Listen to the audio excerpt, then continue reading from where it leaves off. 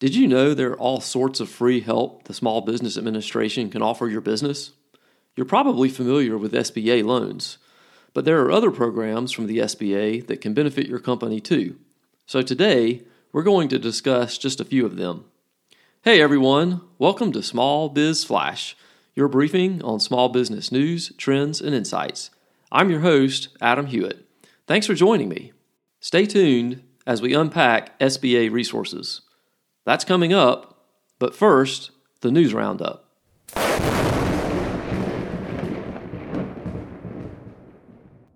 Small business owners are less optimistic about this year's Christmas shopping season than they've been in the past, according to the fourth quarter CNBC SurveyMonkey Small Business Index.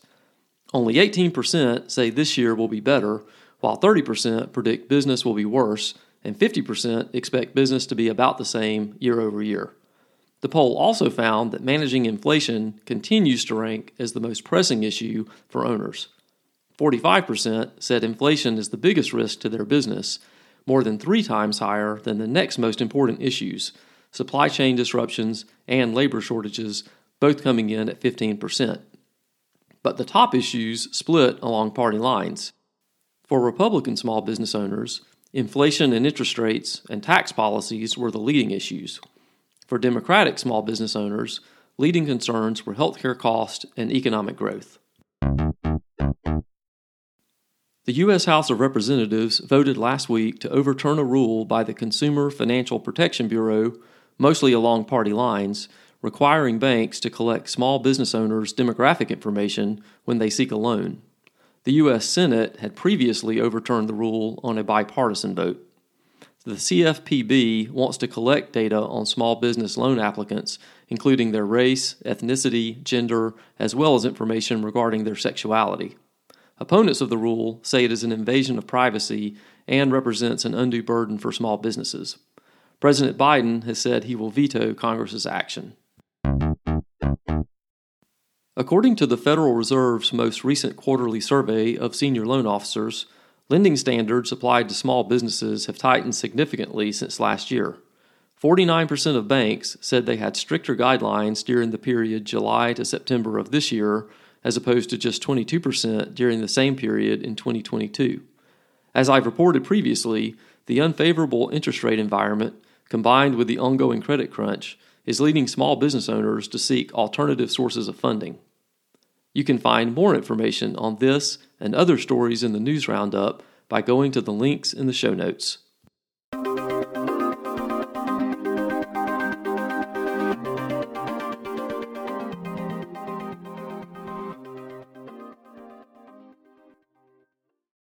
Hey owners, allow me a quick moment to tell you about our sponsor, SBS Accounting and Advisors. Many entrepreneurs struggle with maintaining their business's finances, but you need to enjoy your business and get back to doing what you do best. I know the folks at SBS, and you can trust them to professionally manage your bookkeeping, accounting, taxes, and payroll. So go to sbsaccountants.com today to set up your free 30-minute consultation. Use the promo code FLASH to get 20% off your setup fee. Again, that's sbsaccountants.com.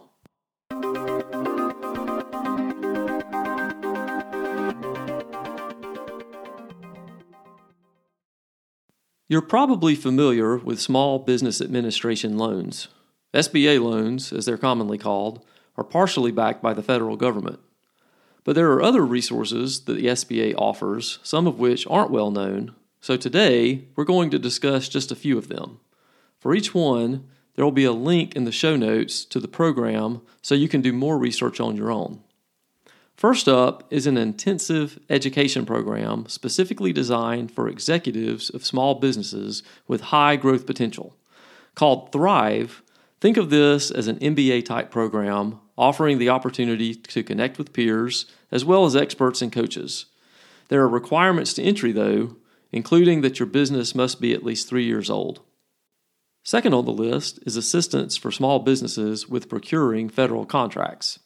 In fiscal year 2022, the federal government spent nearly $163 billion in contracts with small businesses.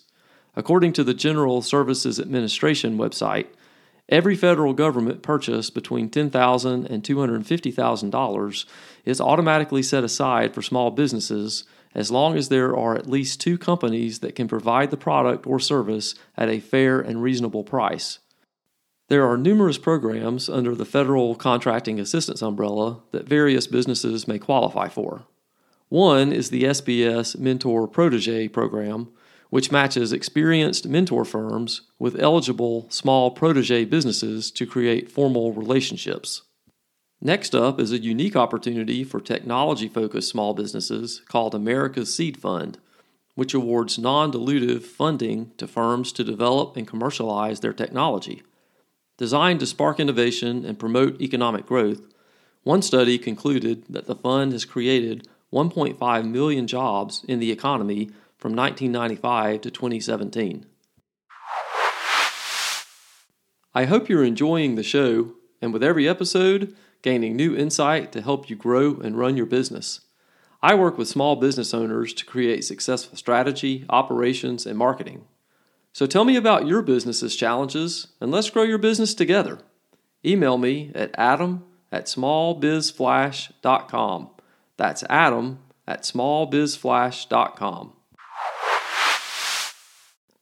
Fourth on the list is the SBA's Business Guide, which provides several tools, including a variety of business plan templates. Even if you're already an established company, the business planning process can be useful if you're rolling out a new product or service. There's also a section on managing your business, and if you need to buy equipment for your company, you'll find a link to several federal government auction websites.